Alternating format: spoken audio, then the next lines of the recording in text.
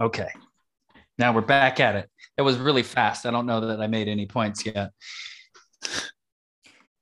I think Yeah. it was cool. We covered, I think, a nice, wide coverage of ideas. So, I thought it was. I like how when you have 42 minutes, what are you going to cover? I feel like it was a kind of a nice gamut of stuff there.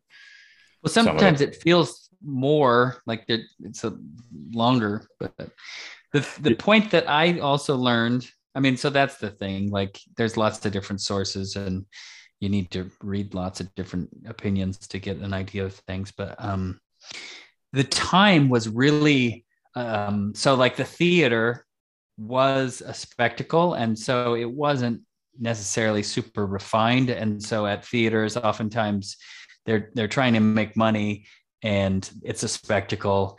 They have bear baiting, where they have animals fighting and this kind of stuff too. And so it's so interesting uh, that they're trying to make money. It's a business, but then you, I think it's analog definitely as film. Like there are films like things that explode and they're fun, that have very little value, but then there are you can have really like your Kubrick who somehow is able to do it all. Like you have high art and then entertainment at the same time.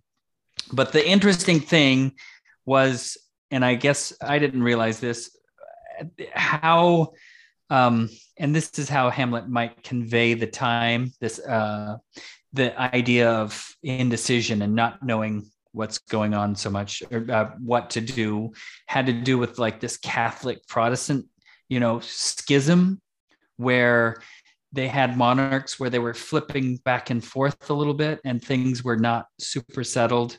um, I don't know enough about English history to keep a lot of those monarchs in my head, but I know that there was a lot of intrigue, and so it was a grisly time where public executions, and you've got heads on pikes on the London Bridge and this kind of stuff. And at that point in time when Shakespeare is writing, it's not okay to be Catholic, but Greenblatt was saying that some of the stuff might be so, like there was a document that his father signed this Catholic thing, and so the ghost could be from purgatory, and all the Catholic rituals, the masses for the dead and all that stuff was gone, but they still felt like they needed something. They needed some way to mourn the dead. Like the idea of purgatory was still this thing, and all that stuff was gone.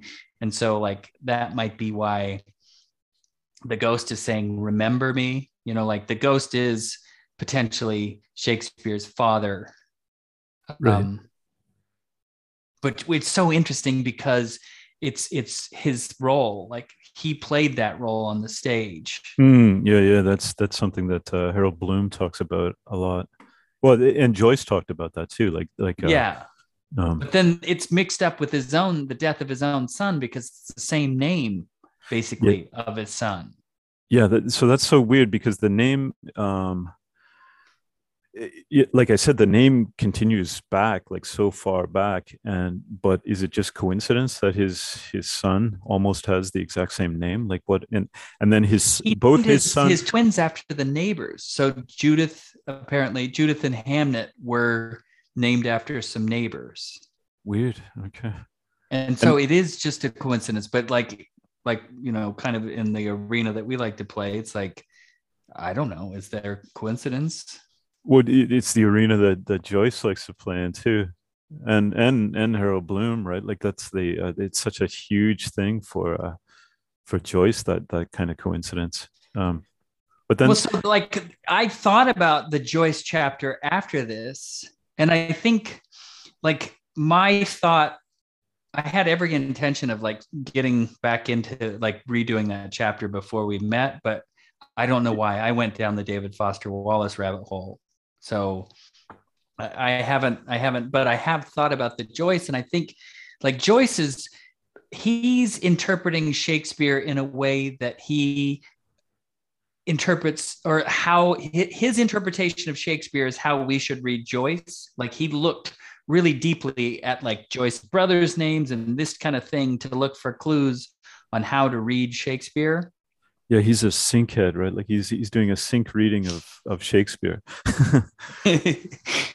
But by understanding how he reads Shakespeare, it's like, oh, this is a key to how to read Joyce too. Right. Yeah, exactly.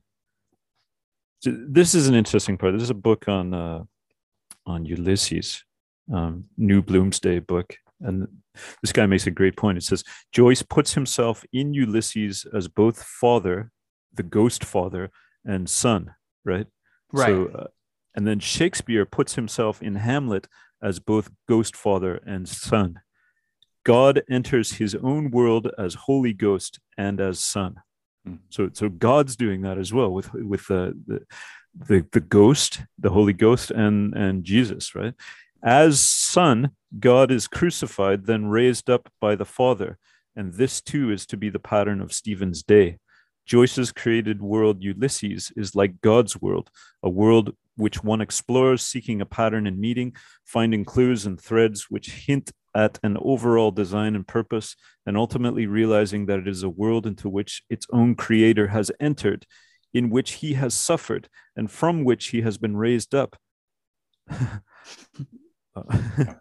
So parallel between Ulysses, Hamlet, and then the Christian world, basically the whole Christian story.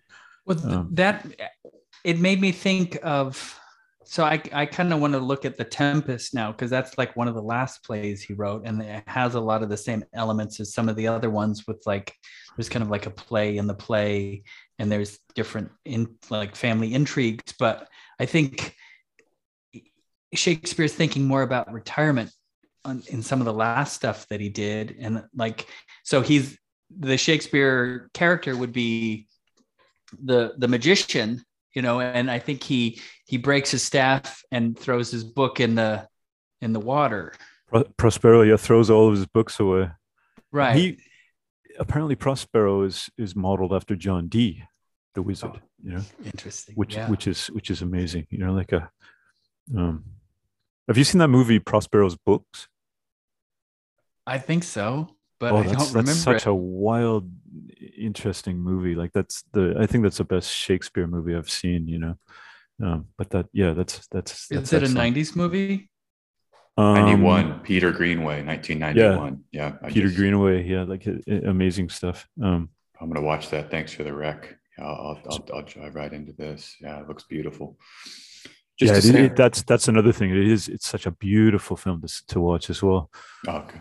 Wonderful. I love that. I just want to quickly add about Dee. You know, did you guys know this writer, this kind of media guy, Jason Louv? He's been popular maybe the last couple of years around John Dee. You may have had him on 42 Minutes. I'm not sure, but he had a book called John Dee and the Empire of Angels. Is that the title of his book? And one of his main theses is that John Dee is part of a colonial project, that it's actually this vision, this magical vision of the court around Queen Elizabeth to kind of bring this basically one world government of its time, new world order of its day, right?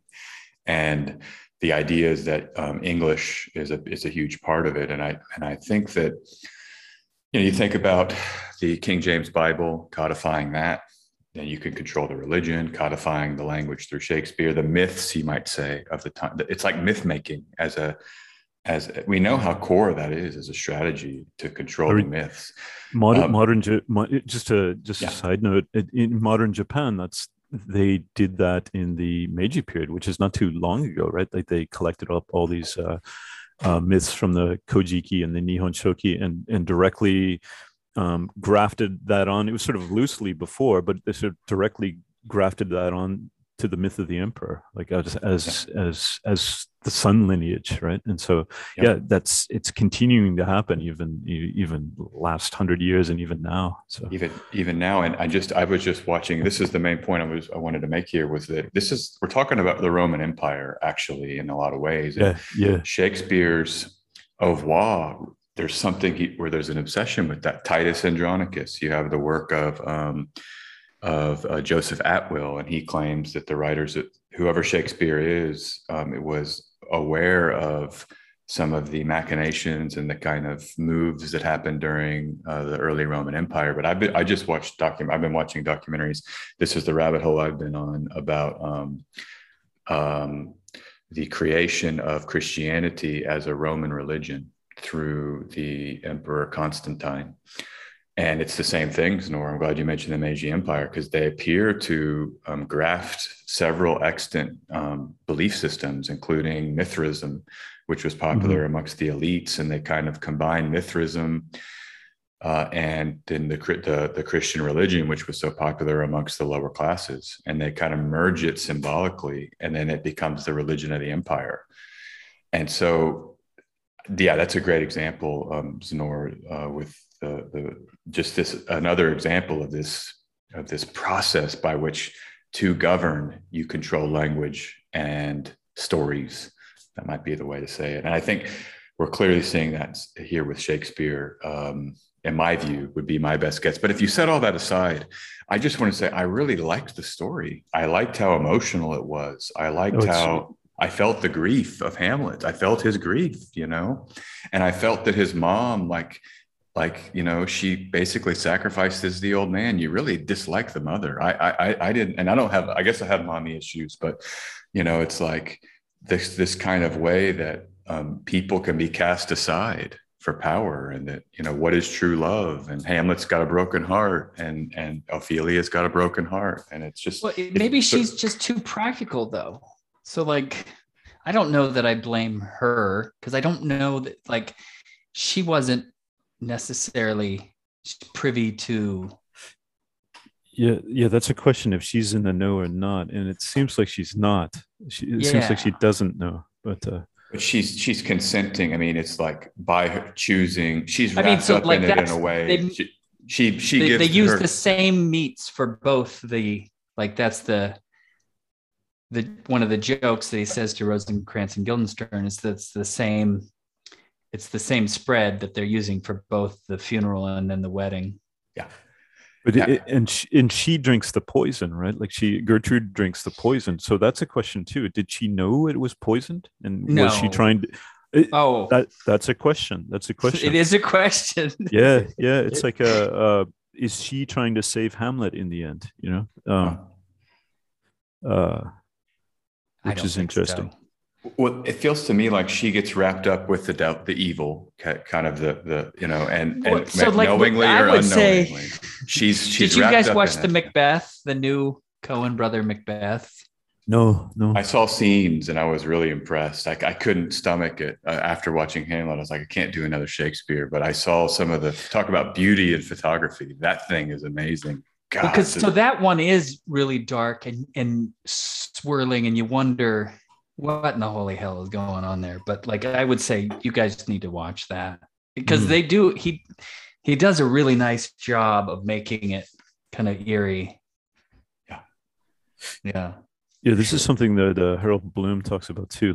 Like Hamlet is, I think, the longest play that Shakespeare wrote, and then Macbeth is one of the shortest. Yeah. So it's just just a jam-packed kind of and then it moves really fast. And then in Hamlet, it's most of the lines in Hamlet are coming from Hamlet himself. It's a lot or Polonius. Polonius talks, but Hamlet just goes on forever, right? There's so many soliloquies of Hamlet himself. But no, I just wanted to. This is an interesting part too. It's this is also from Hamlet's Mill, but he's going back into these authors are going back into the roots of the name. So the name Amleth, or it's called Amlodi, and then Middle English there's a version, and Irish there's a version. It stands always for simpleton, stupid, like unto a dumb animal. So this is the sort of meaning of Hamlet right from the beginning, and that gets linked to. There's another author who writes a story of Lucius Junius Brutus, and it's another parallel story. It's even an older story, an old Roman story, and Brutus is another, like, obviously it's another name for brute or brutal or animal, you know. And so this character Hamlet gets linked to Brutus, and that gets referenced in Hamlet. Like that's there's a few times within Hamlet where they talk about Julius Caesar. Like even Polonius played Julius Caesar, and Polonius says he got stabbed by Brutus, and then Hamlet makes a joke, oh, it was brutal to stab you, you know. There's just this parallel between those two. So back to what you're saying, SJ, of this wider kind of like historical conspiracy, I think that it really taps into that. Who knows how directly or not, you know. Yeah, I mean, we see it to our day and age, in our current day and age, where you have clearly on the dollar, there's all kinds of Roman symbols, and you have the Egyptian obelisks in the major cities. It's kind of like Scott Onstott, insert Scott Onstott here, who was involved with the Sync book at around the time. I think you were mentioning some of the stories you were telling earlier, Doug. I think Scott, did you get to meet Scott Onstott ever? Did you? In Olympia. Wait, okay. I don't know if I went. I don't know if I met him or not. I don't think I did. No, the answer is no. I don't think so. But you know, even if it's just a conspiracy of ideas, let's say, and there's just people that there's something with a chain of like, you know, symbols that people in power like to kind of defer to or give over to, maybe even if it's just a marker of I have power now, you know. But sorry, I was just going to say, this gets into our perpetual conversation too. It's like the difference and the similarity between occult conspiracy and then Sync, or whereas Sync is tapping in, I think, to these deeper myths that the occult conspiracy uses to gain power, right? And so it's not as if they're manufacturing these myths; they're taking these myths and using them because they're potent, and then then using them for propaganda purposes. Like even that example, which I said about Meiji Japan. These myths in the Kojiki actually do exist, and they didn't really change. They edited them, I guess, but they didn't really change them that much. And they use these myths for their power. So that's an interesting. I think that's it's an interesting way of dealing with power, or maybe a new type of activism. Which this is what I always thought Sync could be, is tapping into these myths, not sort of rejecting it just because it's used by the occult conspiracy, but tapping even further deeper into these, and then going beyond it, you know, like if that makes sense. Yeah, it does. And I just to say, I think so. I want to go back to what you said at the beginning there, Nora, about the astrological tie-in. I mean, you can go to your Google, your search engine of choice, and type in Shakespeare astrological reference, or King James Bible astrological reference, and it's just replete with scores and hundreds and thousands of references to the astrological worldview. And so we're kicked in here now to something called astrotheology as maybe a foundational motivation for like the Roman Empire or the Bible itself, or the Jesus story, the Mithras story, where you're talking about the death and birth of the sun that happens every day, you know. And so if you are tapping into some kind of fundamental matrix of reality, you know, the kind of engine of reality, it would be the solar, you know, these stories that have emerged, you know. And so I don't think it has to be as much of a cult as a cult conspiracy, though I think those exist, but it's more of like you would want to tap into the very substrate of existence as a way to ride that for your power. And you see it with Hitler. And I don't mean to bring this up to just like destroy a conversation, but you know, Hitler and the Nazis were like, we're going to abandon Christianity and revert back to some kind of proto-Christian faith, but it was solar. It was the same idea. You know, you have the sun and you have swastika as a solar symbol, right? And the black sun, and the idea of this kind of you had the 12 disciples in Himmler's castle. There was like the Council of the 12 around the sun, so there's no escape this stuff. I mean, you're going to basically revert back to it one way or the other. And I believe because it's the substrate of reality, there's actually no way to escape it because that's what reality is. So that kind of leads into that thing that I said, let's put a pin in. Okay. Archons. So like Archon. So I told you that I went down a David Foster Wallace rabbit hole because, I mean, clearly David Foster Wallace is winking at Hamlet. And so there was more going on with my mind as to why I decided to read all of Infinite Jest from April 1st to Easter. So can I just interrupt with a quick question? I was wondering about the Pale King. Yeah. Yeah. Is that also a Hamlet reference? Is that a reference to the ghost? I wanted it to be Dave himself. No,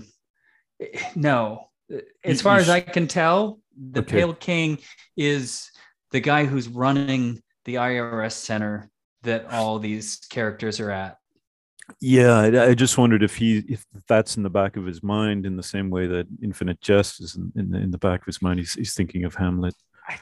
There's so little. Like I just ordered a book, and so maybe I'll be able to answer that. But there's not there's so much scholarship on Infinite Jest, and there's just not very much on Pale King.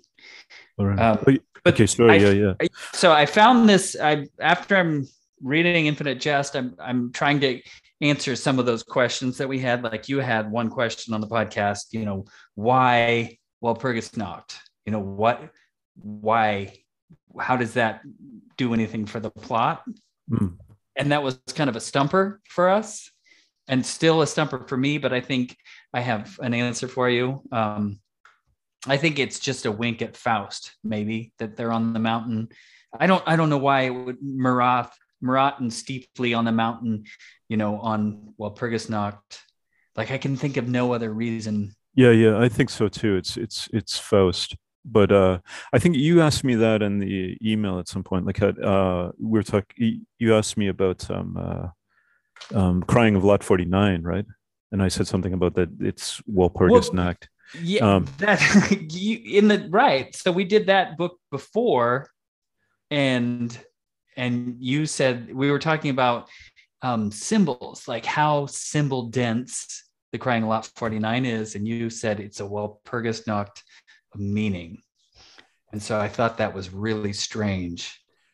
Yeah, so I so that comes from Goethe as well, from Faust, and then also Thomas Mann's The Magic Mountain.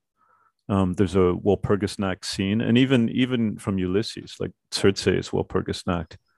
And then there's even a book by this is a wild book if you guys get a chance, by Gustav Meyrink, who Carl Jung read and loved, and there's one book by him that's called Walpurgis Nacht. His most famous one, Meyrink's most famous one, is the Golem. Yeah. But that one is excellent. Walpurgis Nacht is amazing. All of his books are great. Like it's just, and he was involved in the Order of the Golden Dawn. And he was a banker. Like he very interesting person. But anyways, yeah. So this idea of Walpurgis Nacht, it's perpetual throughout literature. Well, so this essay that I found started out like it felt like a literary essay, and the interesting thing as I was reading along is that so he wrote it like the book, and so there's footnotes, and it's super annoying because you end up having to have two browser windows side by side. So that he did it on purpose, but it feels more academic at the beginning, and then all of a sudden it drops into this thing where like he's talking about Jason Horsley's brother, which Oh, I really? didn't. Yeah, He's a guy who crucified himself in Criticize the in the Philippines. Philippines. Yeah. Yeah, Yeah. yeah. but apparently, according to this essay, Jason Horsley's brother was very wealthy. Like he was doing drugs with all kinds of fabulous people in New York. The guy who wrote the essay was a roommate of this writer named Christopher Moore. Oh, yeah. But he basically, towards the end, you realize that this guy's got this whole theory of archons and how the only literature that really gets a big advance has to do with something that has like mental, like, even though David Foster Wallace is crafting this infinite jest to help people with addiction or to understand addiction, like the idea that because it's about addiction, it's going to like, it's something the archons are greenlighting. You should talk to Alex Fulton, because he's got his cryptokubrology theory actually rests on the idea of like Kubrick is a chief archon and was writing Infinite Jest, and that there's these kind of other actors outside of space and time that can kind of participate in the art making.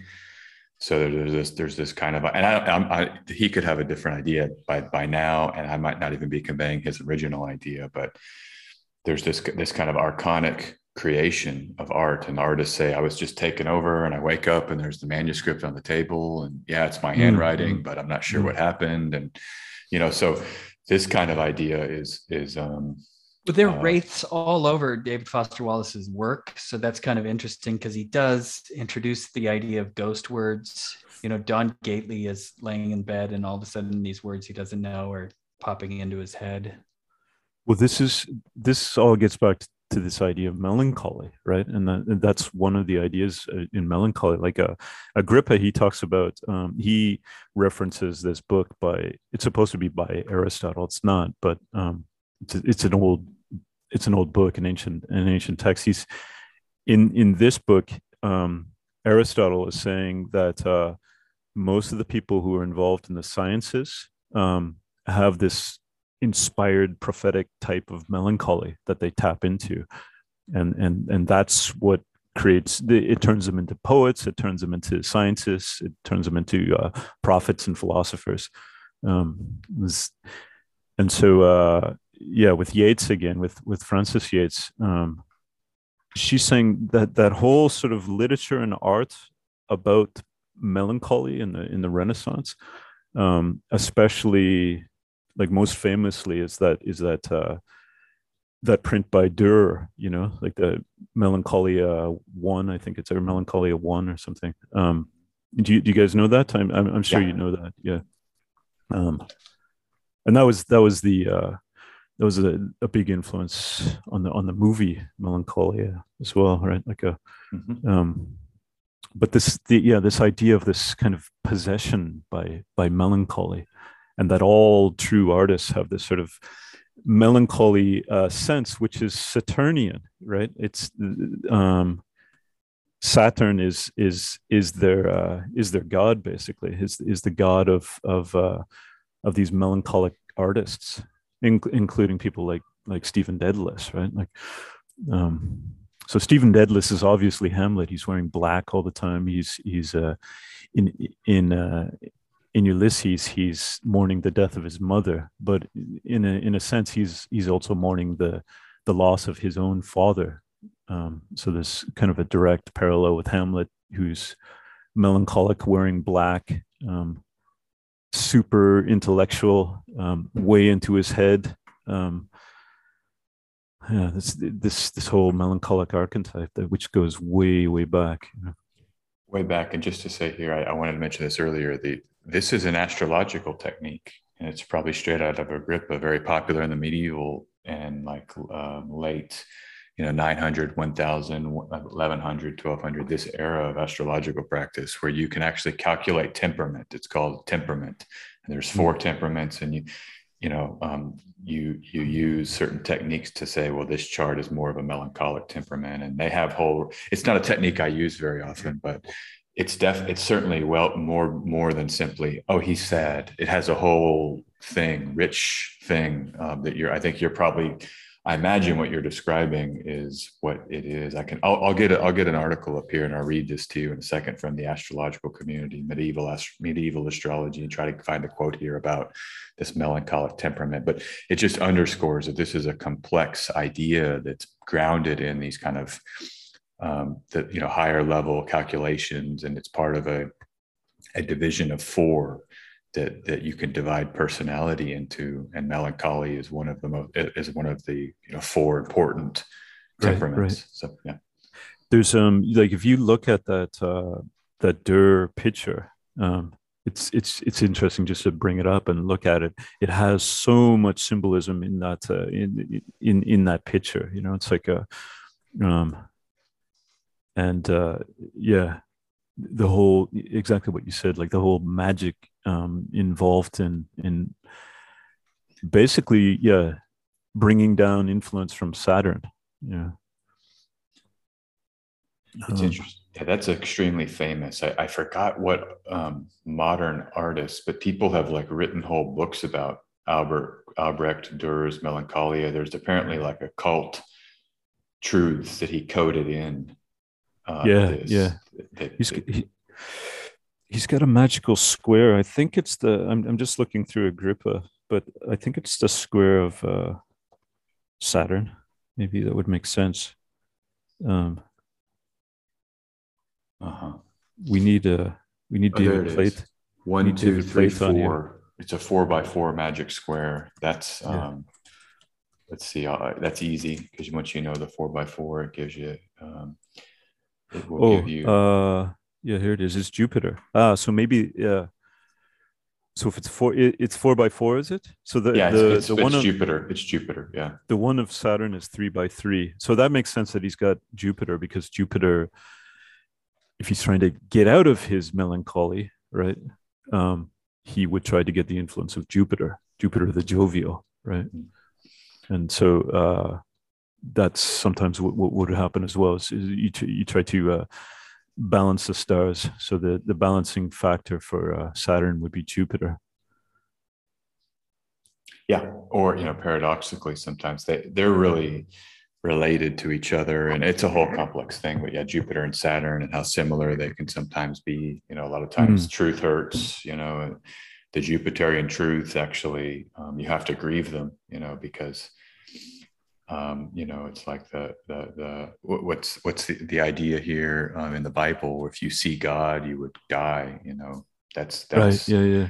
It's too profound. It's what Leonard Cohen says: the awful truth that you can't reveal to the ears of youth, except to say it isn't worth a dime. But this is a kind of Jupiterian quality as well. And Jupiter and Saturn are like inextricably linked in terms of the cycles of reality that are important to these people, in this era and even our current era. I've talked a lot about that here, but mythologically as well, of course, it's like they're both kings of the gods. Jupiter supplanting Saturn, this is the interesting part, is that Saturn, we have this idea that Saturn causes melancholy. He's sort of a dark god, right? Because he was thrown into the underworld when Jupiter took over, right? But the Saturnian age in throughout the classical period was the golden age. That was the golden age, and so this is what they're saying in Hamlet's Mill, is that this melancholic archetype of Hamlet or Amleth is tapping back into the golden age. They describe him as the once and future king, which is just a mind blower, right? And so the purpose of Hamlet, right, is to bring time back into joint, like time's out of joint, and that's the Philip K. Dick novel, right? But Hamlet's task is to bring it back into alignment, because everything has been broken because of the uncle killing his brother, and then marrying his own sister or sister-in-law. So murder and incest at the highest level, right? Like at the level of the sovereign, and that puts everything out of joint. And so Hamlet's role as an archetype is to put time right again. You know, he died for your sins. Yeah, yeah. It's interesting because in 2010 I was really sinking on Hamlet, but the things that I was really noticing were more of the ancient mythological references. So like I think Hercules is mentioned maybe as many as 3 or 4 times in the play. Maybe Right. There's the Nemean lion. I mean, there's a number of the different tasks that Hamlet is undertaking. Oh yeah, and that reminds me of Hamlet's always trotted out as there was a Jungian book that was trying to break. It's kind of like different stages of consciousness and how I'm not gonna be able to pull it out of my mind, but that he used 3 different types of literature to show like this evolution of thought through the ages. I don't know if it's that simple, but it was interesting. Sorry. Yeah, just to read the small paragraph in Hamlet's Mill about this is yet in all his guises he remains strangely himself. It's talking about in Hamlet. The original Amlodi, as his name was in Icelandic legend, shows the same characteristics of melancholy and high intellect. He too is a son dedicated to avenge his father, a speaker of cryptic but inescapable truths, an elusive carrier of fate who must yield once his mission is accomplished and sink once more into concealment in the depths of time to which he belongs. Lord of the golden age, the once and future king. Like, yeah, that's interesting. What do you make of that? Like, then the idea, like, you could help me with this, SJ. The idea behind it is, at some point in the past, and they referenced this even in The Last Man, if you remember, Doug, of a time of perpetual springtime, right? When the sometime in the past when the pole directly lined up with the ecliptic, right? And so at a certain latitude on Earth, it was perpetual. The seasons didn't change. Well, the seasons didn't change anywhere. It's like at the equator, it would be like hot summer all the time. At the poles, it'd be freezing winter all the time. But there'd be this certain band in the temperate zone, which would be perpetual springtime, right? And that was the golden age. Yeah, I'm not sure about. I mean, there's a lot of different theories about even Saturn was like a sun at one point. It literally was a sun, and then it burned away. And like the farther back you go with like these kind of material reality being different, and the Kaijia and all this stuff, I tend to turn down the likelihood of it just because we can't. I mean, it just seems like it's who knows, but. Yeah, no, I'm not even talking about if it's like scientifically true. It's just that is that was the thinking, right? Like, and do you remember that part, Doug, in The Last Man, where the astronomer character is talking about that? He's going on about that a lot. Don't remember that part. Yeah, it was a part like the sort of royal astronomer or something. And he was so like he's a classic melancholic. Like he was ignoring all this plague that's going on all over the world, all over the society, people dying everywhere, and he's still obsessed with his astronomical theories, right? And he sounds was like William Blake, or no, sorry, it sounds like Isaac Newton, because during the plague of 1666, 1667. was apparently, came up with invented calculus. That was the meme during the COVID lockdowns. It's like, hey, Isaac Newton invented calculus. What are you going to do when your government shuts down your whole life? Peon. I'm just kidding. Isaac Newton didn't have Netflix, so. Exactly. I just want to come back to this idea of like Hamlet as Christ. I think that's really interesting. The idea of avenging, because even in the Jesus writings, like there's like my father, there's kind of a vengeance here. Like I'm here for my father, and me and my father are gonna like fucking take you out, motherfucker. There's a kind of part of Jesus where it's like, yeah, you defamed my father, you kind of blasphemy against my father, and I'm here to turn your tables over, money changers, and kind of return order. I mean, that is a theme of the Jesus story in the New Testament. It's like, I'm here to return the true God, right? The true Son, and bringing that truth to a system of lies, or to an institutional kind of structure that is lies. And so that's really interesting to see Hamlet in that light. Yeah, even drinking of the cup, like you have the drinking of the cup of poison, which is wine in Hamlet as well. It's like you drink the cup in Mass to share the blood of Christ. Which is Mithric. That's what I was learning in these videos. The Mithraeus, it was you drink the blood of the bull that Mithras killed. And it was this blood thing. And that gets us to the recognitions, right? Yeah. Yeah. I know. Yeah, it's such a it taps into something huge, like this is something that T.S. Eliot talked about with Hamlet, is that what did he say? It's like he points out that Hamlet as a work of art struggles with a mass of highly pressurized, obscure material that can't be dragged into the plot, more than Hamlet as a character or Shakespeare are even aware of. Like he's tapping into such deep currents. And it's part of the reason why it's like Harold Bloom calls it like the best work in Western literature, in all of literature, in English literature, and then all of he's almost convinced it's all of literature, but definitely number one in English literature. I like the idea. Let's see, what was I going to just say there of Hamlet? How simple the plot is, really. I mean, all great drama. It's just pretty. Yeah.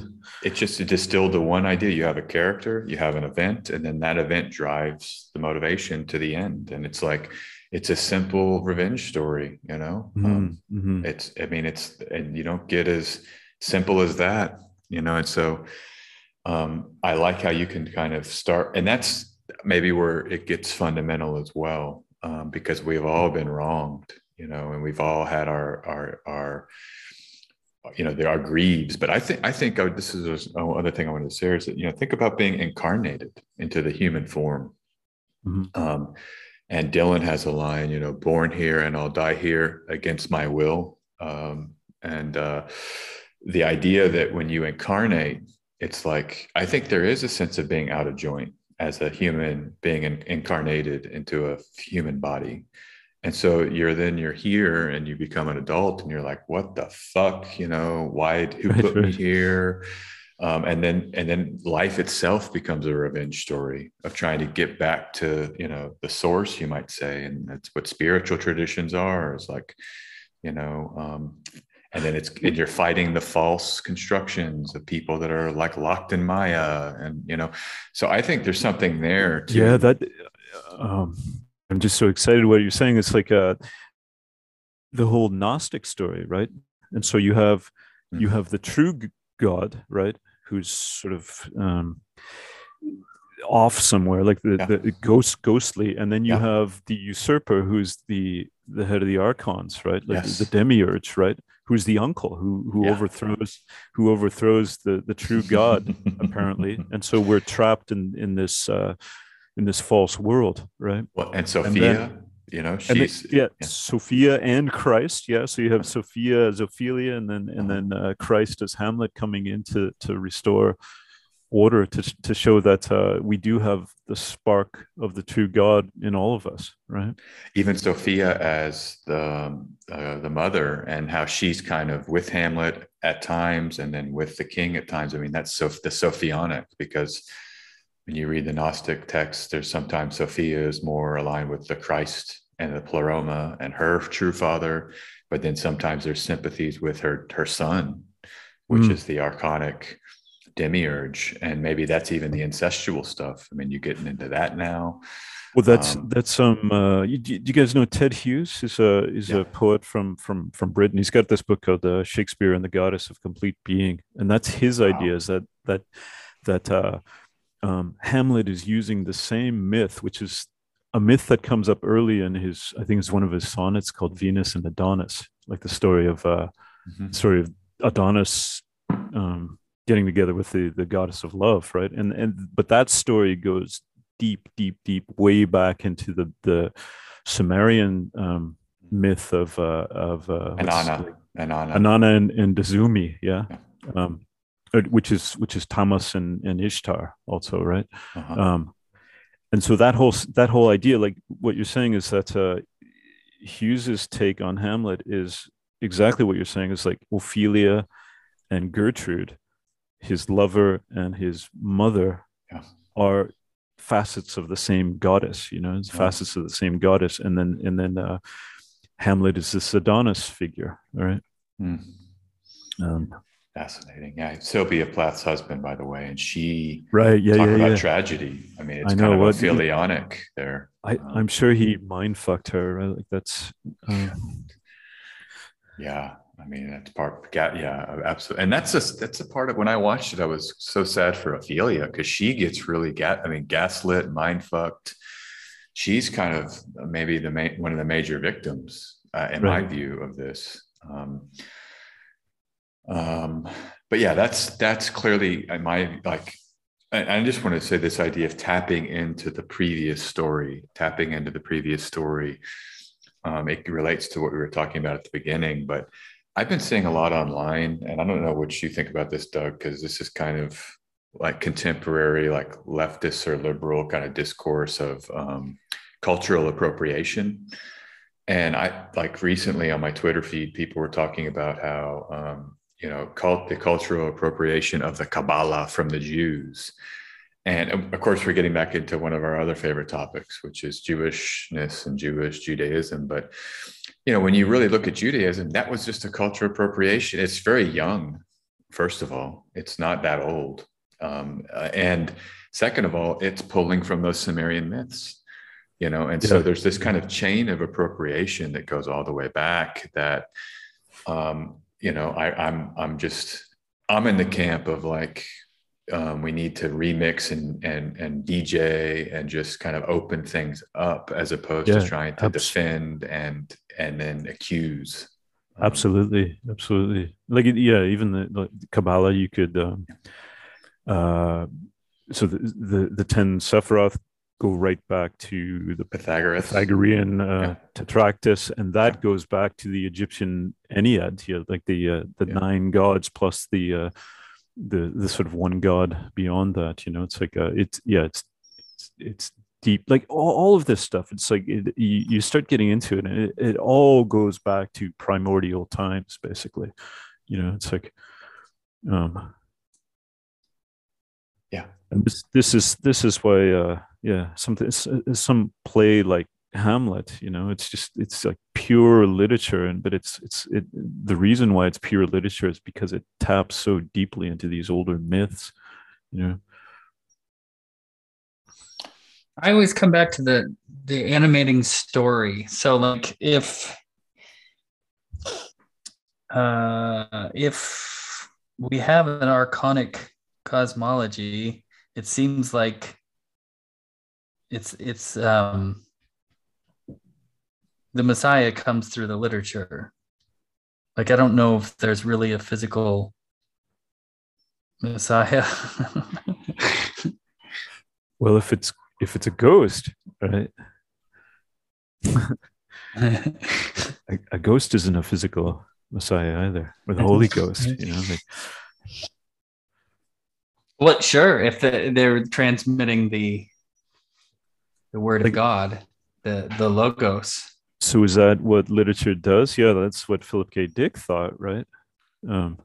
That's when the Dead Sea Scrolls and the Gnostic writings were discovered just after World War II. It's like the logos is becoming real in this world. It re-entered the world through the text and through the text being translated and then disseminated, and so this discussion right now that we're having, based on all that stuff before, like Dick and all these other weirdos that we were influenced by, we are helping to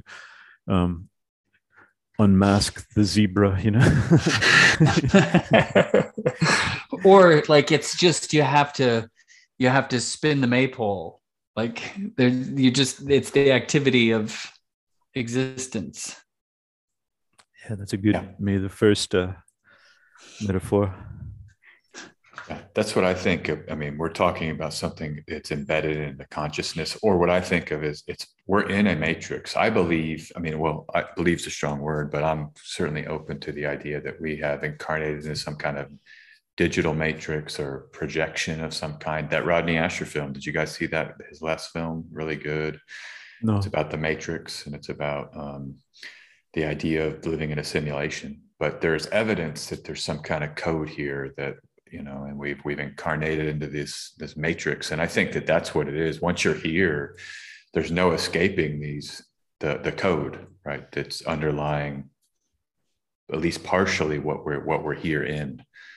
And so the code is going to reappear and reassert. And it's just everywhere, and that maybe the Messiah is, I don't know, in that context might be the realization that there's something else, that we are in this matrix, and there's other parts of us that come from another place. That might be Gnostic in that way, but yeah. I'm just thinking this particular conversation it's almost like if you consider when we're doing this, Walpurgisnacht, it's like it's the hinge of the world, right? Like it's the hinge of the year, along with Halloween. It's directly opposite Halloween, right? And this was one of the most potent time of the year, to where the sort of barriers between the world are at their thinnest. It's like the conversation is kind of creeping me out in a way. Like, what are we, like, especially talking about ghosts, like like what are we invoking right now, discussing all this stuff, like at this time of year, exactly.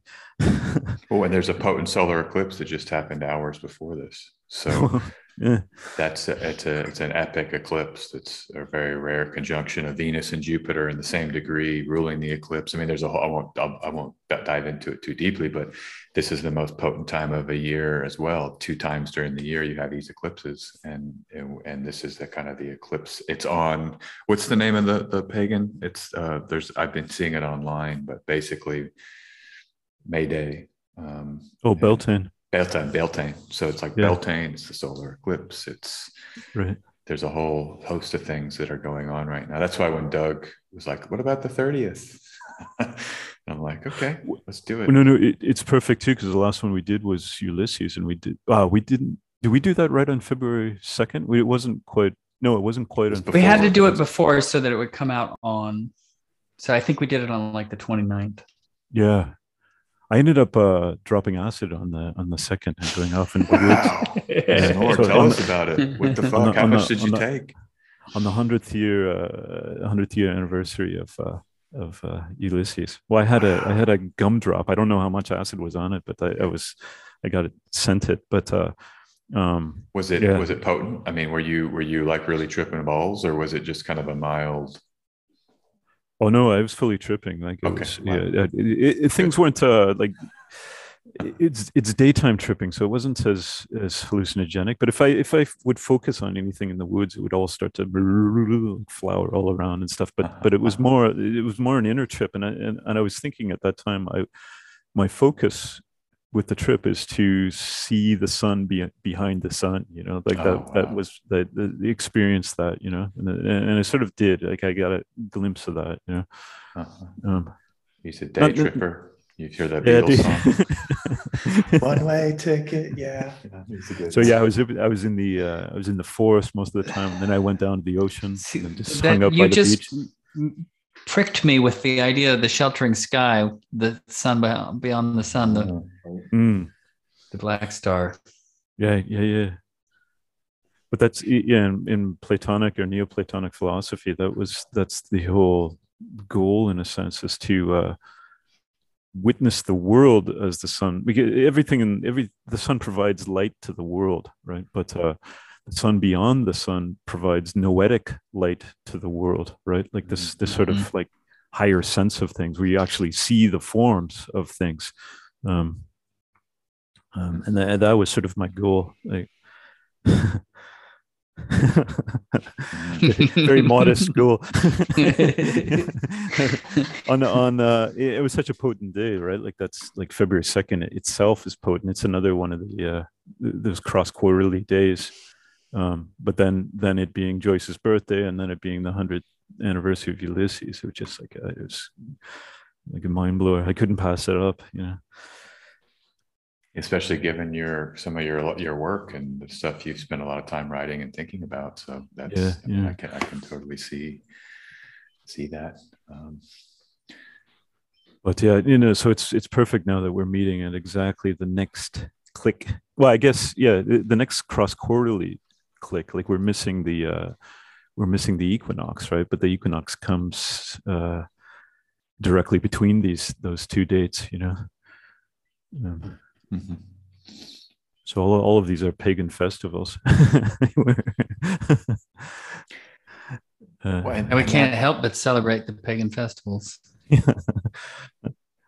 yeah, and that, so they're Christian festivals too. There's just the Christian sort of layered on top of the pagan stuff. yeah. It's like in the same way that they construct churches on the top of Mithraic and other even more ancient temples. Easter, it's Ramadan here. So they've got Monday's Ramadan. And I don't know how they measure that, but it's the final day of Ramadan where people break their fasts on Monday. Yeah, it's moon cycle too, right? Like it's a solar lunar thing. It's got yeah. be, yeah. But yeah, I mean, that's what I was just going to say just quickly, that like, this is what we're talking about. If you're building in the astrology world, this is what we always go back to, at least some of us, when we describe, like, people like, well, it's not real. Where does it come from? Well, all it does is just observing nature. That's all it is. I mean, you can build all of everything is built on observations of the movement that we're in. It's like actually as simple as that. That's where you get the passing of the seasons, right? Like, and just seeing how every single thing changes, like a new flower blooms. Like Japan especially is really conscious of that. Everybody in the society is like cherry blossoms is the obvious thing, right? But before cherry blossoms, there's plum blossoms, and then there's other blossoms. Soon we're coming into Ajisai season, which is the hydrangeas, and everybody is so focused on these little indicators of how the seasons are changing, and it's just and it's amazing. Like yeah, no, I totally agree. All you need to do is pay attention to the passing of the seasons in nature. Yeah. The movement of the sun. I mean, if you pay close attention, it goes left and then it goes right, in terms of where it where it rises, and so there's just all these subtle, and you just you pay attention, you note it, and then you can build whole theories. Everything's embedded in that. And so, yeah.